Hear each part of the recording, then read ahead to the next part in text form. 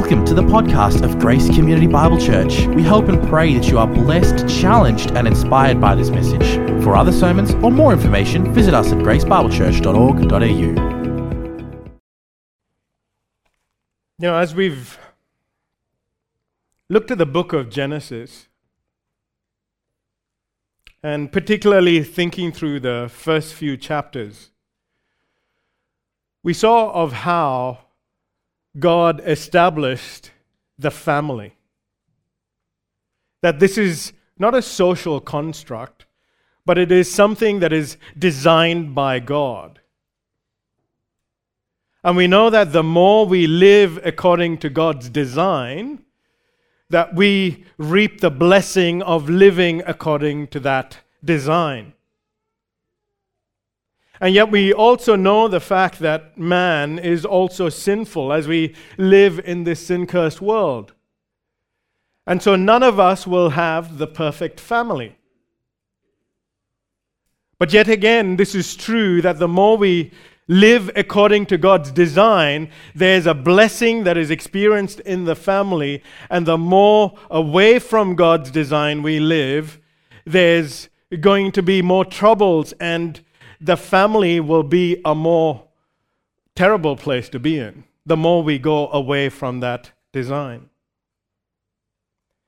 This morning, we're going to look at one such family, the family of Isaac. And really, when you think about it, this is the chosen people of God.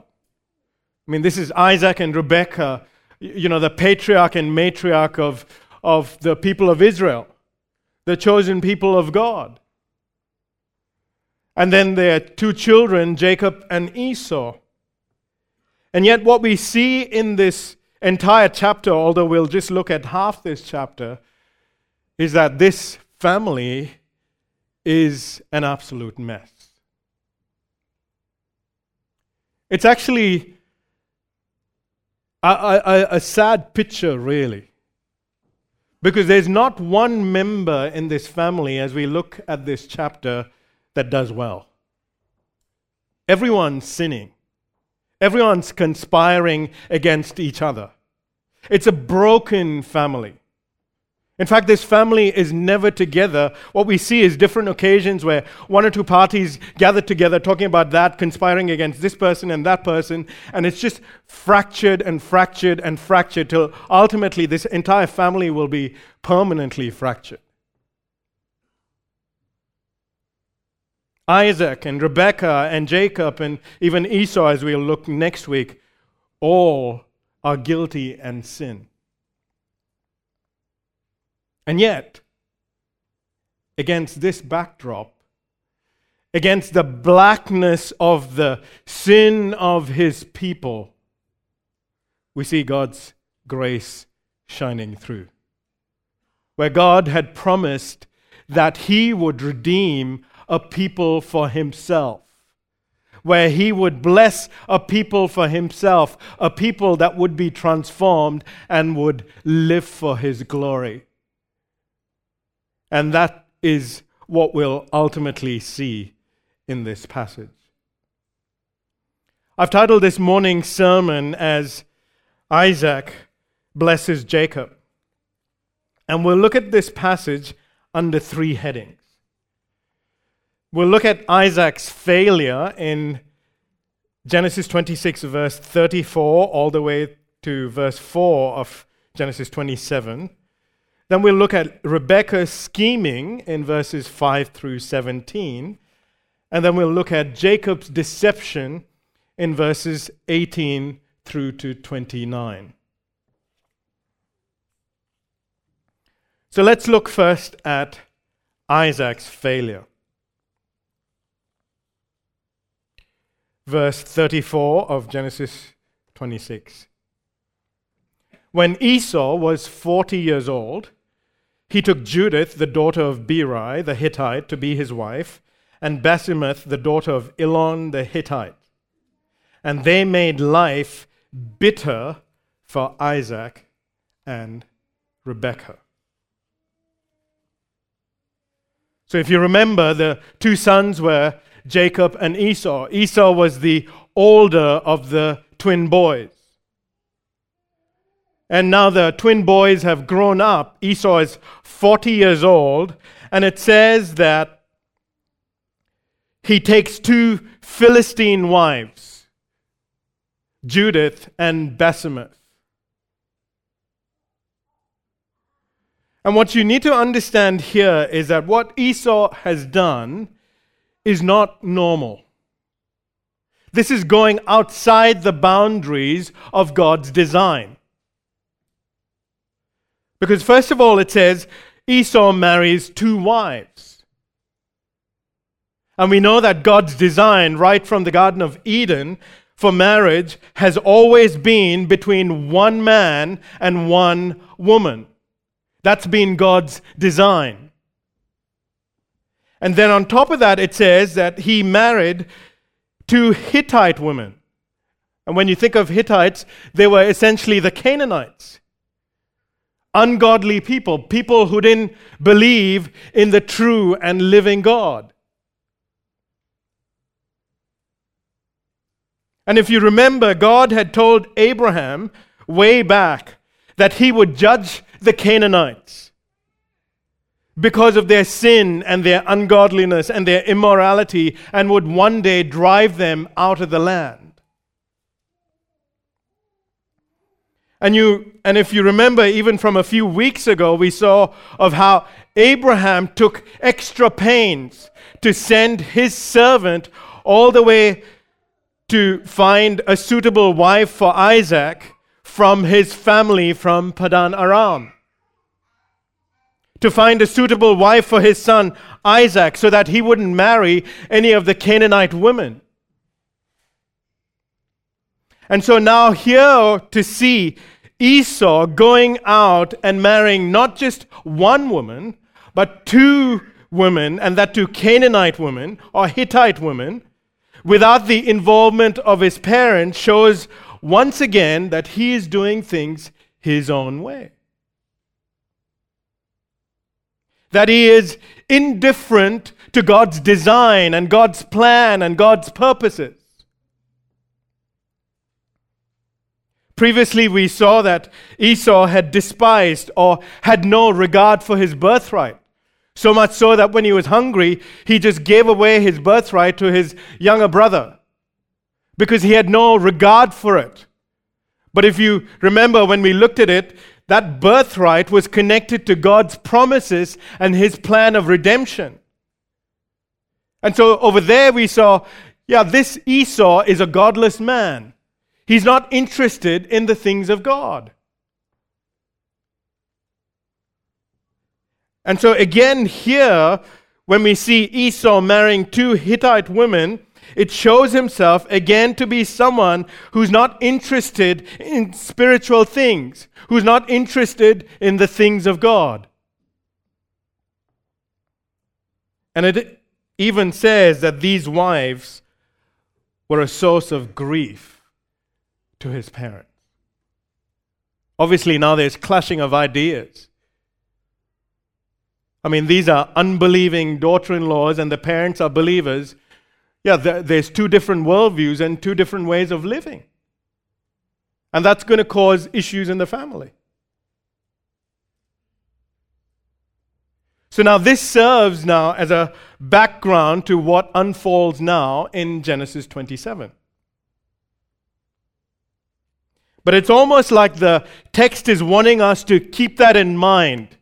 To keep in mind, hey, Esau is one who has no interest in the things of God. He despises the things of God and just does what he wants to do. He's a godless man. So it's almost like the text wants us to keep that in mind as we get into what unfolds in chapter 27. Now look at the first 4 verses of Genesis 27. It says, when Isaac was old and his eyes were dim so that he could not see, he called Esau his older son and said to him, "My son." And he answered, "Here I am." He said, "Behold, I am old and do not know the day of my death. Now then, take your weapons, your quiver and your bow, and go out to the field and hunt game for me and prepare for me delicious food such as I love, and bring it to me so that I may eat, that my soul may bless you before I die." So Isaac has now become old, and he has become blind. But I would also say, given what unfolds in this chapter, this is also, in some sense, also hinting at the fact that Isaac, in fact, has also become spiritually blind. And now Isaac thinks he's nearing his death. You know, in Genesis 35, it will say that Isaac will only die at the age of 180. So whatever age it is, some scholars say, at the very least he's 100. Because when he had the twins, he was 60, and just a couple of verses before it said Esau got married when he was 40. So at the very least, he's at least 100 years old. Some scholars say he might be closer to 140 years. Either way, he's at least got a few more decades to live till before he dies. But in Isaac's mind, he's become blind and he thinks he's nearing death. And so Isaac calls Esau then to bless him. And he instructs him to go hunt game and tells him to prepare a delicious meal that he also loves so much. Why? So that he may bless Esau before he dies. Now, in those days, when a father was nearing death, he would usually call all of his children and he would bless them. And this would be a very public affair. But what you see here in this case is Isaac doesn't call both his sons. He just calls one of them. He simply calls Esau. And it's not done publicly, it's just done very privately beyond the closed doors of his tent.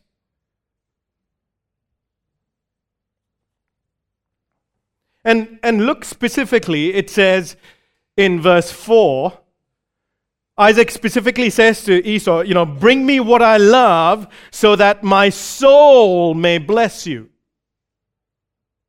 It's like Isaac is saying, with my whole being, with everything I have, I will bless you then, my son.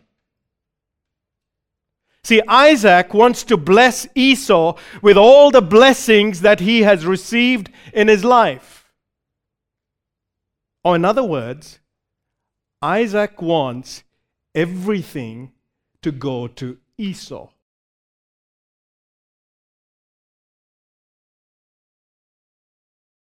Now, why is he doing this? Why does he want to give his entire blessing to Esau? Well, we already were given a hint in Genesis 25:28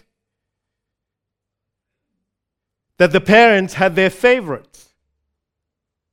Isaac loved Esau and Rebekah loved Jacob.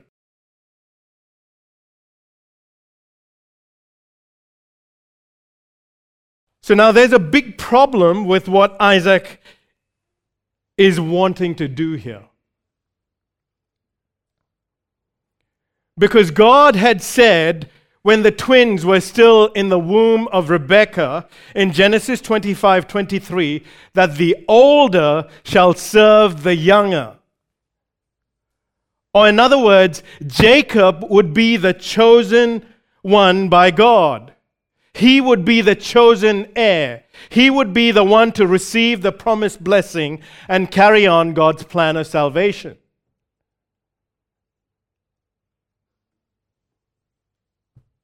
So what's happened with Isaac then? Why is Isaac doing this? Well, here's what's happened. Isaac has a particular love for wild meat cooked well. We saw that in Genesis 25. That was a big weakness for him. In fact, in Genesis 25, we also saw that the reason why he loved Esau more than his other son was because Esau was the hunter, the manly man. You know, the outdoorsy, wild and free kind of guy who would go out and hunt this delicious food for him and bring him back this food. And it's possible because just generally when we see the life of Isaac, he seems like a more passive person. And Esau is this wild and free, manly man, hairy, big, strong, buff of a man. And so he favors Esau. And it would seem that over the years, Isaac is now so driven by his physical appetites that he's beginning to overlook the fact that his son, this manly man, Esau, has no interest in the things of God. So much so that in Isaac's mind, so long as Esau brings him the food that he so dearly loves, he's happy to give all the blessings to him. And for this Esau to be the next heir of the family.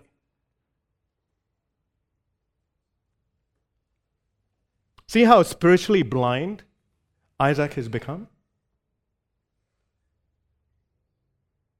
I mean, Esau is the son who had no regard for his birthright and the promised plan of God. This is the son who had gone out of his own accord and married two Hittite women against what God had already said. Esau was a man who had no regard for God. And so to make Esau the heir of the family and to give him all the blessings would also be to go against what God has said even. Because God said Jacob would be the chosen one and he would be the heir.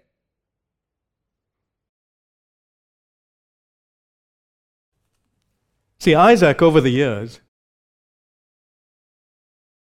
he's been nursing this fleshly appetite. He's blind, he's getting weak, and so his big, boisterous, manly man of a son gets him his comforts. And because he's been nursing that fleshly appetite, it's developed a spiritual blindness for Isaac. Instead of calling Esau to repent of his ways and to follow the Lord and to trust in him, Isaac is happy to overlook those things of Esau and just bless him, give him all the blessings against God's word and make him the heir of the next generation. In fact, Isaac has become so blinded spiritually, he's willing to really go against what God has said, so long as his physical desires are met. What can we learn from this? Well, we know that Isaac is a believer because last week we looked at 26 and we saw while he's not a perfect man, he's a man of faith and he walked in the footsteps of his father Abraham. And yet here we see that there is a danger that we all face as believers as we look at how Isaac is portrayed here. And the danger is this. Is that when we start nursing certain fleshly appetites, and we nurse it and nurse it and nurse it, and those appetites then start governing our lives. Sometimes it can start as a very small thing. It can be a harmless thing even. Maybe a love for sport or, some form of social media or entertainment or just very harmless things. And then we give in to those appetites so much so, we give our time and everything to it, so much so that it starts taking over. And then it crowds out the things of God, and we stop making time for the things of God, and then we start becoming spiritually blind.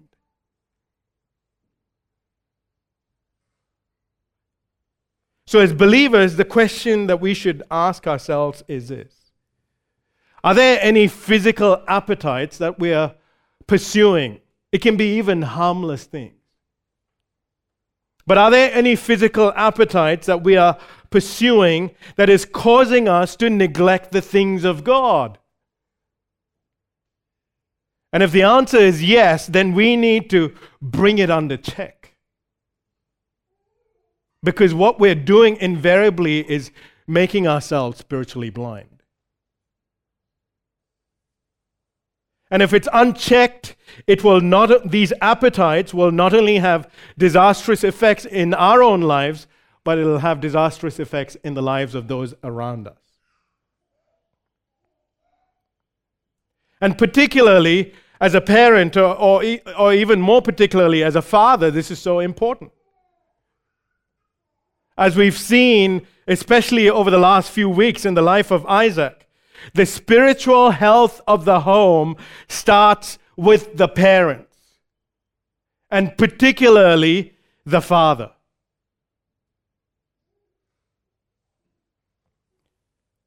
See, because whatever the spiritual health of the parent, good or bad, that impacts the spiritual health of the home and the priorities made and the decisions made in the home.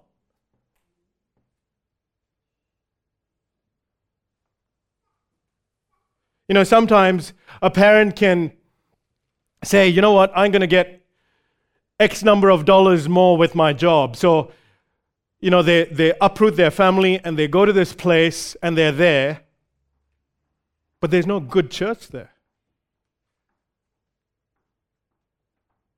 And that's going to have a spiritual impact on the family. Because the parent was not thinking spiritually about these things.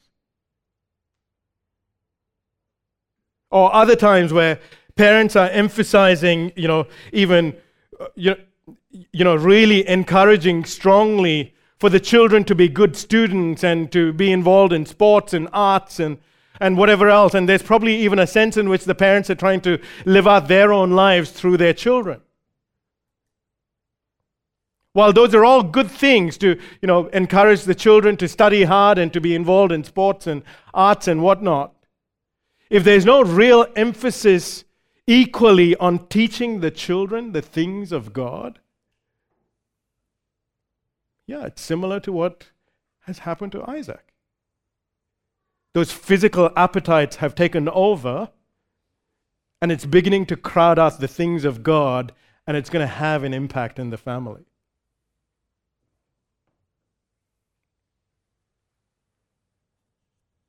And you can see in one sense, at least in one sense, not entirely, but at least in one sense, why Esau is the way he is. Because his father is not calling him to account. Why Abraham took so much pains to make sure that Isaac didn't get married to a Canaanite woman. Here's Esau, who's gone out and married two Canaanite women. So here we see for Isaac, he had let his love for wild game so control him that he had become blind to the spiritual state of his son. And he just let him do whatever he wanted to do so long as Esau satisfied his physical appetite. So here we see, that was Isaac's failure. And that brings us to the next person who sins. Next member of the family who sins, that's Rebekah. And here we come to Rebekah's scheming in verses 5 through 17.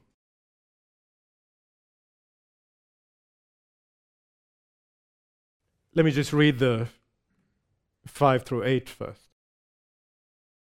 Now Rebekah was listening when Isaac spoke to his son Esau. So when Esau went to the field to hunt for game and bring it, Rebekah said to her son Jacob, I have heard your father speak to your brother Esau. Bring me game and prepare for me delicious food that I may eat it and bless you before the Lord before I die. Now therefore, my son, obey my voice as I command you. Now Rebekah knew well what God had said, that Jacob would be the chosen one, the chosen heir, the one who would get all the blessings, that he would be served by his older brother, Esau. So she knew that what Jacob was about to do was wrong. That what Isaac was going to do was wrong. That, in fact, Jacob should be the one who should get his father's blessings. Now, in this case, a good and godly wife should have gone to her husband. Rebekah should have gone to her husband, Isaac, and lovingly reminded Isaac of God's word. Remember, dear Isaac, God had said the older will serve the younger, that Jacob will be the chosen one. She should have reminded Isaac, Isaac, this is about God's plan and purposes. It's not about us. Isaac, please think through what you're doing, what you're about to do. And then beyond that, she should have prayed to the Lord as well. I mean, we saw a couple of chapters ago when she was concerned about the twins in her womb, that she had gone to the Lord in prayer. And so then she should have done the same here, sought the Lord. But she doesn't do any of that. And we know from, again, the previous chapters, that Rebekah favors Jacob more than Esau. And in fact, even in this chapter, there's this thing of where Isaac will keep saying, my son, when it comes to Esau. And Rebekah will keep saying, my son, with regards to Jacob. And when she refers to Esau, it doesn't say my son, she says, oh, your brother. So already you can see the parental favoritism playing a part here, and it's causing division.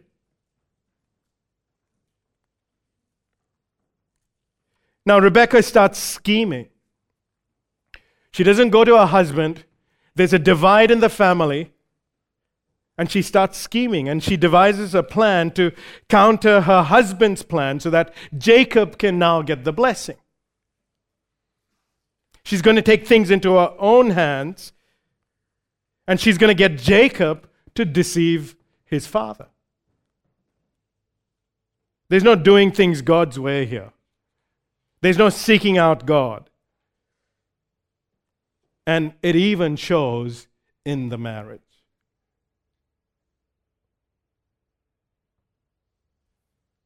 You know, in marriages, it's easy as the marriage goes on over time for the husband and wife to just become distant. And then as they see each other sin more and more, to be nitpicky, and they start living these separate lives, just doing their own thing, especially when God is no longer in the center of that relationship.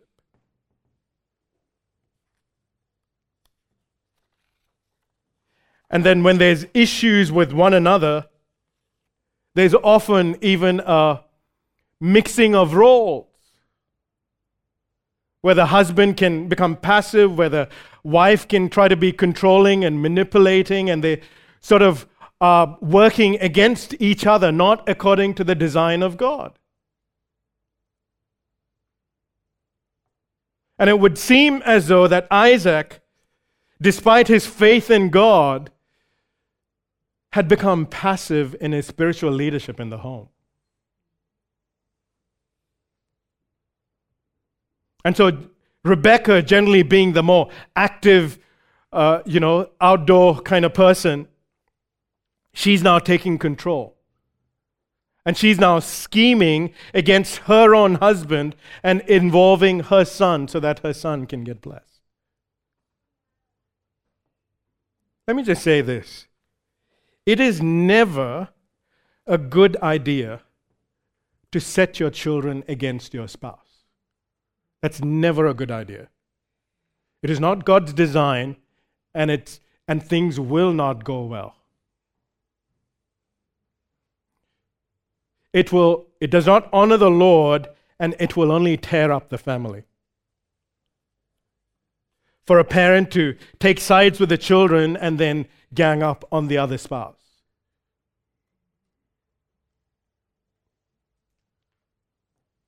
I want you to think about this, what has happened here.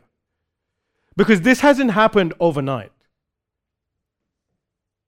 Nobody out of the blue comes out and says, I'm just going to drift away from my spouse.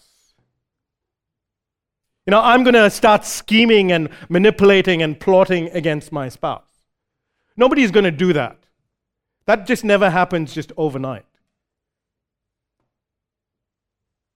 We know that Isaac and Rebekah, they're both believers.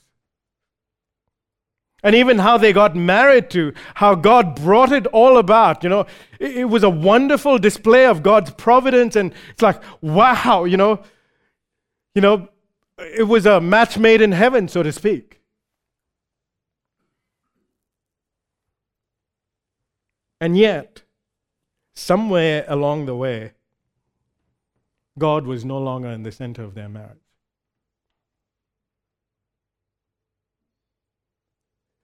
And they weren't intentional about keeping God in the center of their marriage. And so each person started doing their own thing. Each person had their favorite child, and they did whatever with their child. But God was no longer in the center of the marriage, and they started drifting apart. And now the fractures are showing more and more.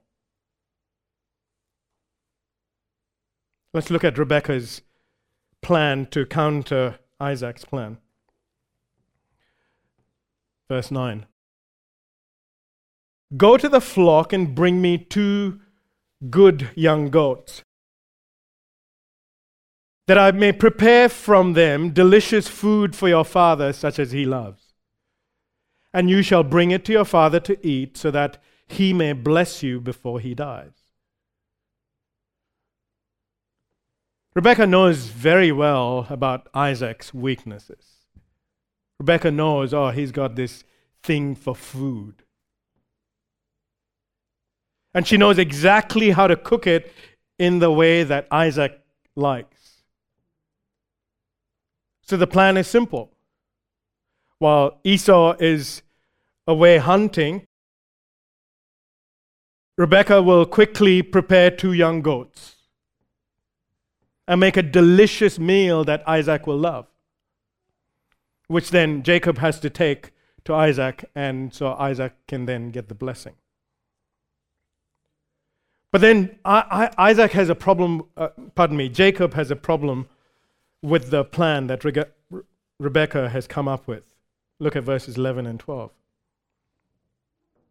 But Jacob said to Rebekah, his mother, Behold, my brother Esau is a hairy man, and I am a smooth man. Perhaps my father will feel me, and I shall seem to be mocking him and bring a curse upon myself and not a blessing. See, the sad part is here, even for Jacob. His problem with this plan that his mother has come up with, he's not saying, Mother, this is wrong. This is sinful to deceive Father. This is not honoring Father. That's not what Jacob's concern is here. His only concern is, what if I get caught? And if I get caught, I might get cursings from Father instead of blessings. That's all he's concerned about. But his mother reassures him, and she has it all figured out.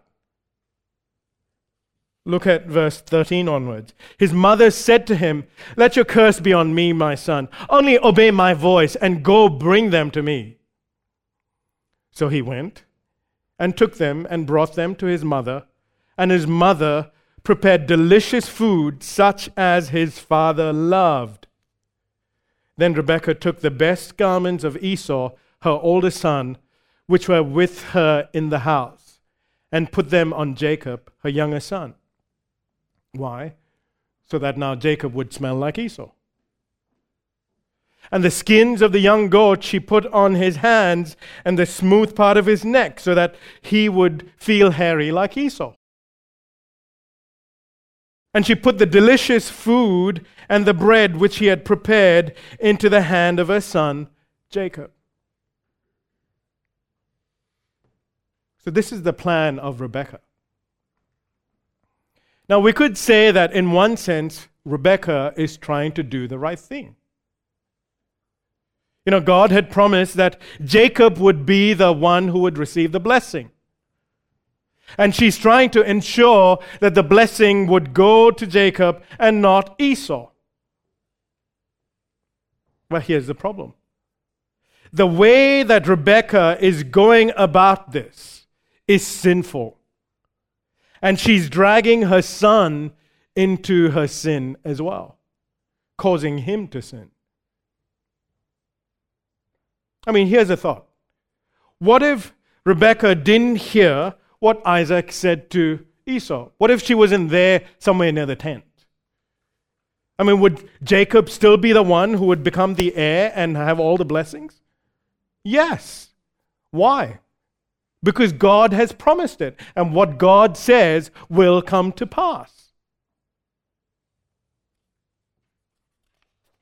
And so the problem with Rebekah is that while she has the right end in mind, she's not trusting the Lord to bring it about in His time and in His way.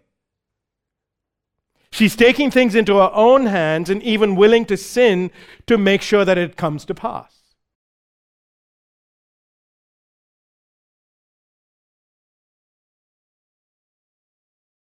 The Lord, He doesn't need our help to accomplish His plan. And He certainly doesn't need us to deceive and manipulate and scheme and sin to help Him somehow to accomplish His plan. Oh, how is God going to do this? Let me help Him out. I know this is difficult. I might have to manipulate and some deception and things, but ultimately God will be helped. No, He doesn't need our help. God can certainly accomplish His plans. That's why He is God. We read from Proverbs 3 this morning on trusting the Lord and not leaning on our own understanding. Rebekah is just doing the opposite. She's leaning on her own understanding and not trusting the Lord. It's going to have disastrous long-term effects. See, there's never a time for a believer to sin so that he can bring about what God has willed. Never. Never a time for a believer to sin so that he can bring about what God has said He would do. Let me just give you just a couple of examples. As a parent or as a father, a man might say, I need to provide for my family. Yeah, that's a godly thing to do. And we shouldn't say, we shouldn't go out looking for jobs. That's what we need to do. We need to trust in the Lord, but we need to actively pursue that. But then for the guy to say, but I don't make enough money in my job, so let me cheat on my taxes so that I can provide better for my family. No. That's wrong. God doesn't need our sin to bring about what He has said in His Word. Or for a church, for that matter. There's a genuine desire to reach out to those who are lost in sin and those who don't know Jesus, and that is definitely a godly desire. But then for the church to say, yeah, but you know what? Let's just not preach the word. Let's not preach the Bible. Let's just soften the gospel. Maybe if there's things in there that might, offend certain people, let's just take away all those things. And let's just give more entertainment for the people. Hey, because finally, so many more people will come than just a boring sermon. No, that would be wrong and sinful as well. The end is good, but how we get to that end is also equally important. We cannot sin to get to that end. The ends do not justify the means. That's exactly right. The means are just as important. And we should not resort to sin to pursue any godly desire. So here we see Isaac's failure. His focus is off. He's willing to sin and overlook the state of his son and even be passive in his leadership in the home, so long as his fleshly appetites are met. Rebecca is scheming. There's a division between the husband and the wife. And she's now manipulating and even willing to sin, even though the end is good, which is she wants the blessing for Jacob, which is what God has said. But she's even pitting her son against his father. And the family is fracturing more and more. And this brings us to the third point, the sin of the next member. Like I said, this is not a pretty picture at all. But this is the good thing about the Bible, because the Bible never sugarcoats even people of faith and even people that God has used. Here we come to Jacob's deception in verses 18 to 29. One thing I just want to say is, Jacob is just as culpable. No, Jacob is not this naive guy. Just, his mom has said this and he's just blindly following.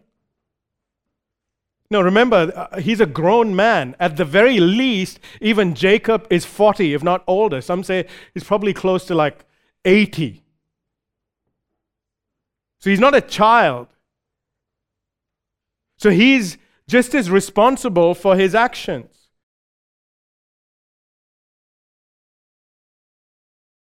Verse 18 and 19.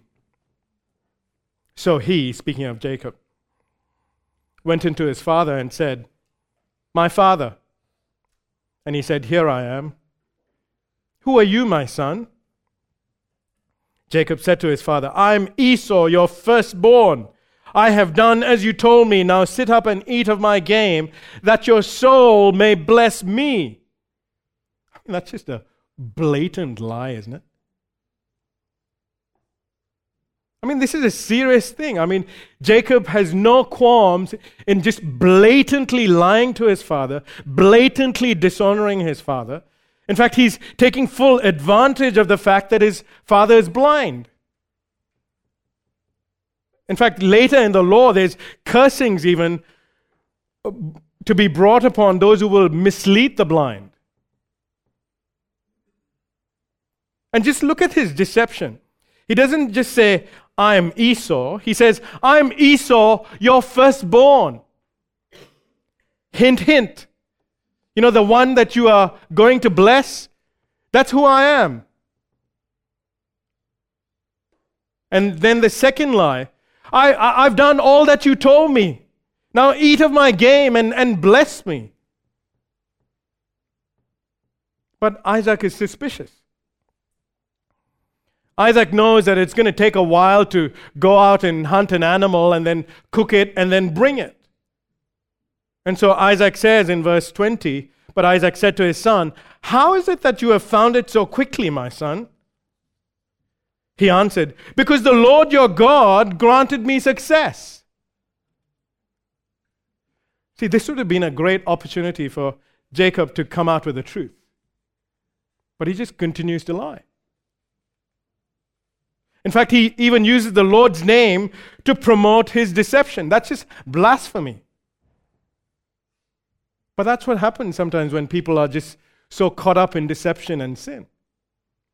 Jeremiah 17:9 says, "The heart is deceitful above all things and desperately sick or desperately wicked." So when the heart is entrenched in sin, it's easy to justify that, oh, you know what? No, God has been helping me. He's been guiding me all the way. The Bible makes it very clear. God never leads anyone into sinful behavior. It's our own wicked heart and sinful desires that lead us to sin. It's not anything on the outside. It's not even God. It's our own sinful hearts. James 1:13 and 14 makes it very clear. Let no one say when he is tempted, I am being tempted by God. For God cannot be tempted with evil, and he himself tempts no one. But each person is tempted when he is lured and enticed by his own desire.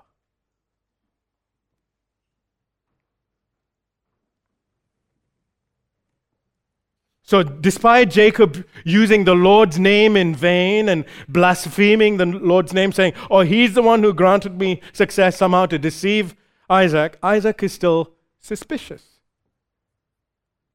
Verse 21. Then Isaac said to Jacob, please come near that I may feel you, my son, to know whether you are really my son Esau or not. So Jacob went near to Isaac his father, who felt him and said, the voice is Jacob's voice, but the hands are the hands of Esau. Now I would think, Esau being the strong, manly man kind of guy, he would have probably had a deeper voice. And so, Jacob would have probably had a higher pitched voice. At least not as deep as Esau. So it's possible that even in this deception, Jacob is trying to put on like this kind of deep voice. But his father can tell the difference. It's like, no, that sounds like Jacob.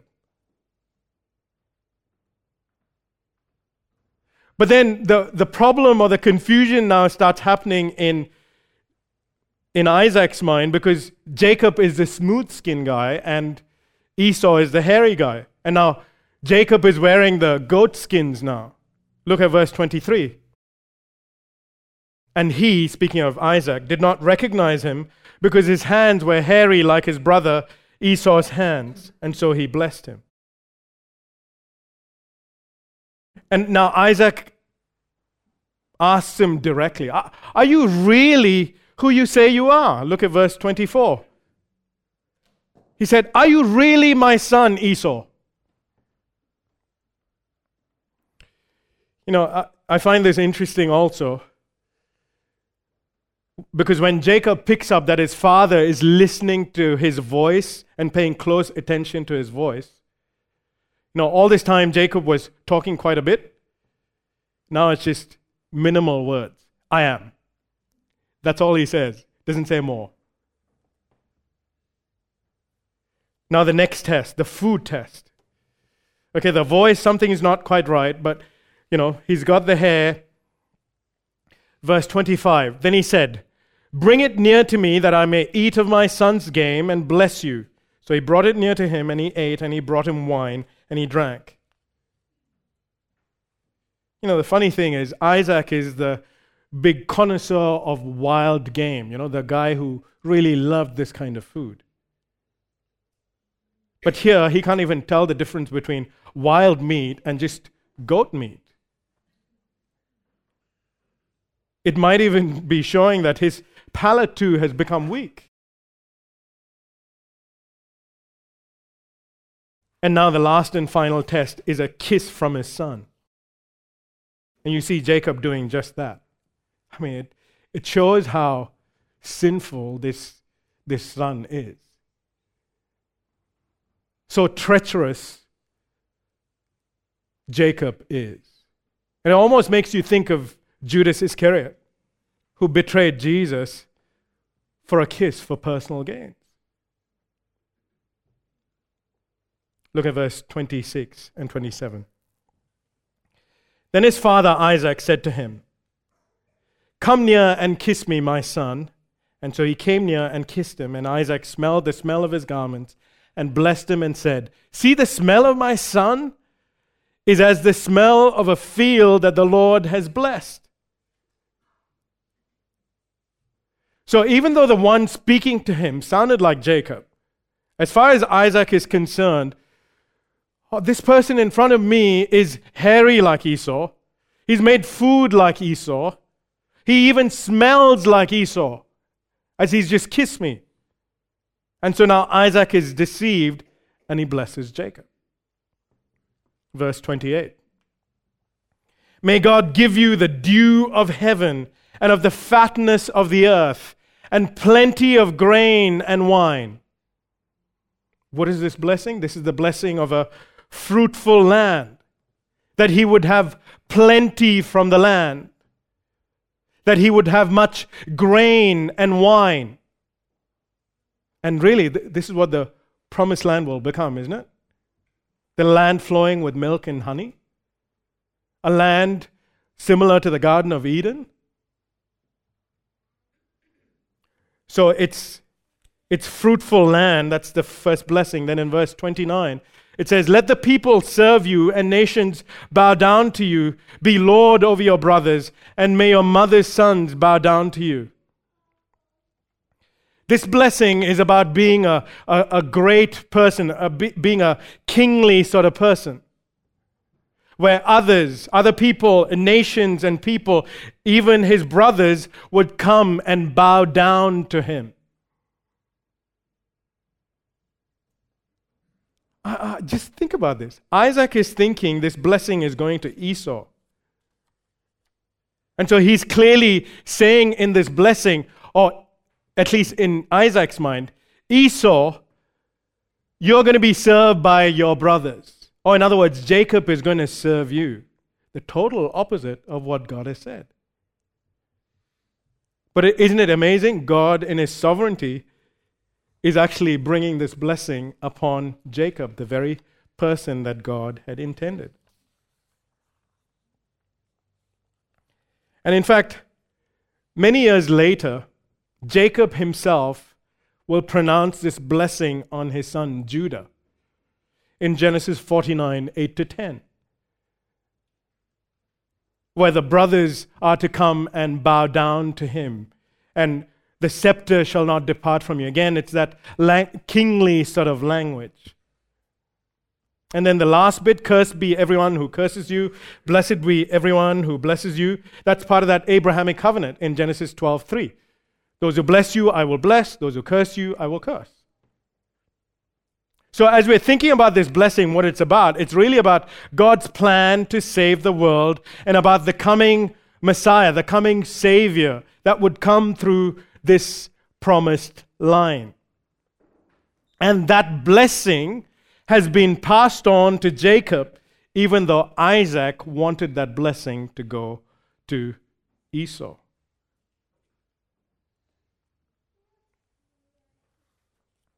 So as we come to the end of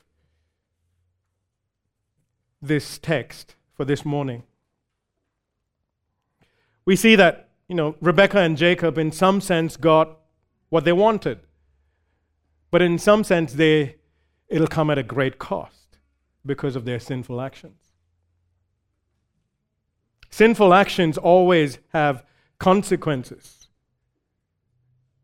Rebekah, after this chapter, she will never see her son after this. In fact, she'll disappear from the scene altogether. There's not even a mention of her death, although there's mention of the death of her nurse a few chapters later. All we hear about Rebekah is when they're talking about the cave of Machpelah, that Rebekah was buried there. That's pretty much it. So Rebekah, because of what she had done, causing this divide, causing the son to go against the father, and causing this rift, she's almost kind of vanishes from the scene. As for Isaac, he also kind of disappears from the scene. And we only hear about Isaac later, just about his death. And really, the family is going to be permanently divided after this. What about Jacob? Well, Jacob, while he got the blessing, he'll have to run away from his home, away from the promised land for fear of his life, because his brother will want to kill him, and we'll see that next week. And he'll be away for 20 years. And there, while he's away, he will be deceived. He himself will be deceived by his uncle, Laban. And then Jacob, when he has his own family, it will be a family full of conflict. See, Jacob didn't need to deceive to get the blessing. He just needed to trust the Lord. Everyone in this family that God has chosen, is acting in sin. Not a pretty picture. But it is against the blackness of the sin of each of the individuals of this family we see the grace of God shine through. We see God's plan coming into play, that even though man has sinned against God, God promised that he will have a people for himself. And he will do that because of his own doing. He will do that by his own grace.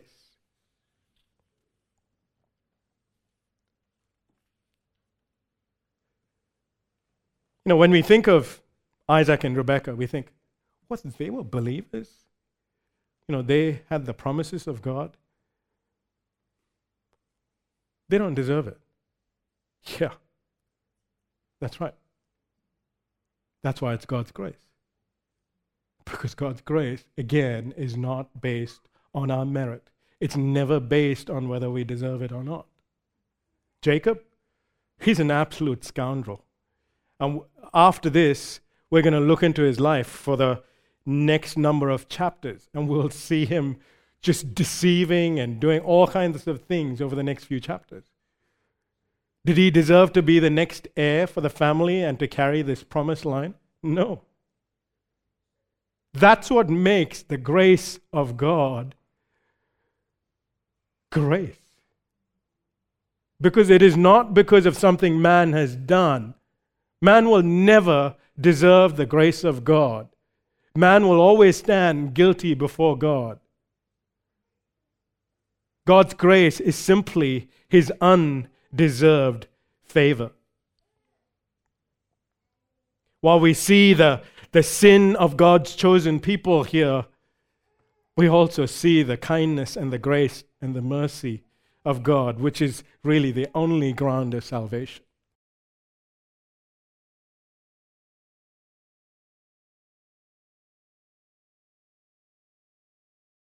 God's plan is to save a sinful people to himself and transform them for his glory. You know, in this passage we saw Jacob taking Esau's clothes and covering himself and clothing himself and putting on the skins of a goat. And the reason why he did this was to deceive his father for the blessing. And yet many years later, through the line of this scoundrel named Jacob, would come the Lord Jesus Christ. Yes, he came from the line of Jacob. And he came down into this world, and he took on himself the filthy clothes of his people. He took on the sin of his people. Not so that he could deceive anyone. Not so that he would receive the blessing, but so that he would receive the curse of God. You see, Jesus came 2,000 years ago into this world for sinful people like you and me, where he lived a perfect life, never lying, never deceiving, even though the world treated him not right. And then he died on the cross, not because he was sinful, but he died on the cross for the sinners of this world. And by dying on the cross, God's wrath, God's judgment that was deserved for sinful people like you and me was poured out on him. God's cursing was poured out on Jesus Christ on that cross. And then he died paying the just punishment for sinful people like you and me. And then he didn't just die, he rose up on the third day, proving that he is able to provide a way by which he's satisfied the wrath of God, and he's provided a way for sinners like you and me to be made right with this God and receive the grace of God by faith.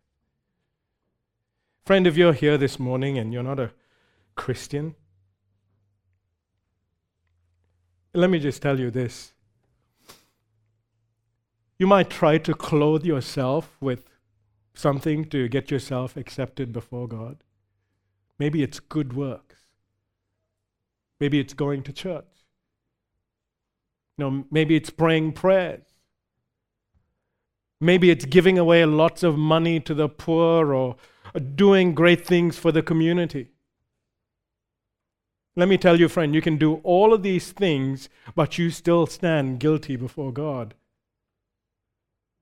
Because the reality is you still have one big problem, and that is sin, and that sin problem is inside you, and you cannot get rid of that.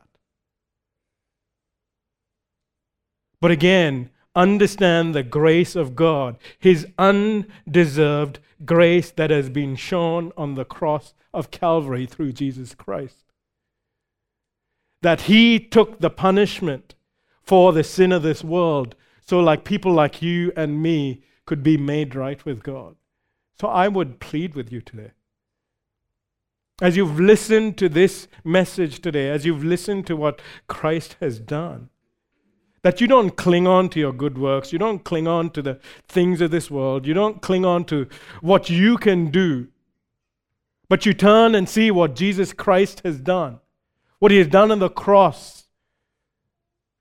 And if you say, yes, I believe in Jesus Christ, I believe in what he has done, I believe that he has died on the cross for my sins and taken the punishment for my sins, then I would say to you, then turn away from your sins, turn away from living for yourself, turn away from trying to cover yourself with some good works, trying to be accepted before God, and trust in Jesus Christ and follow him.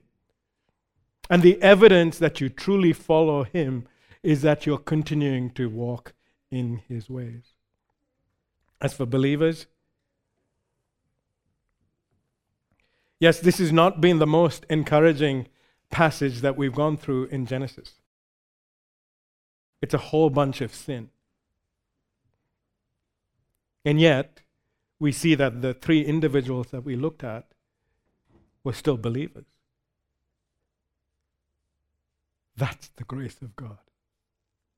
Undeserved. For people who don't deserve it, and yet God has graciously shown it to us through Jesus Christ. How amazing is his grace? Let's pray together. Father, we thank you for your grace that is shown to us through Jesus Christ. May we never be apathetic toward that grace that you've shown to us. May we never think it's ever deserved because of something we've done. But as we live in this truth of how undeserved your grace has been to us, help us to love you more and walk according to your ways and make much of Jesus. We pray these things in Jesus' name. Amen.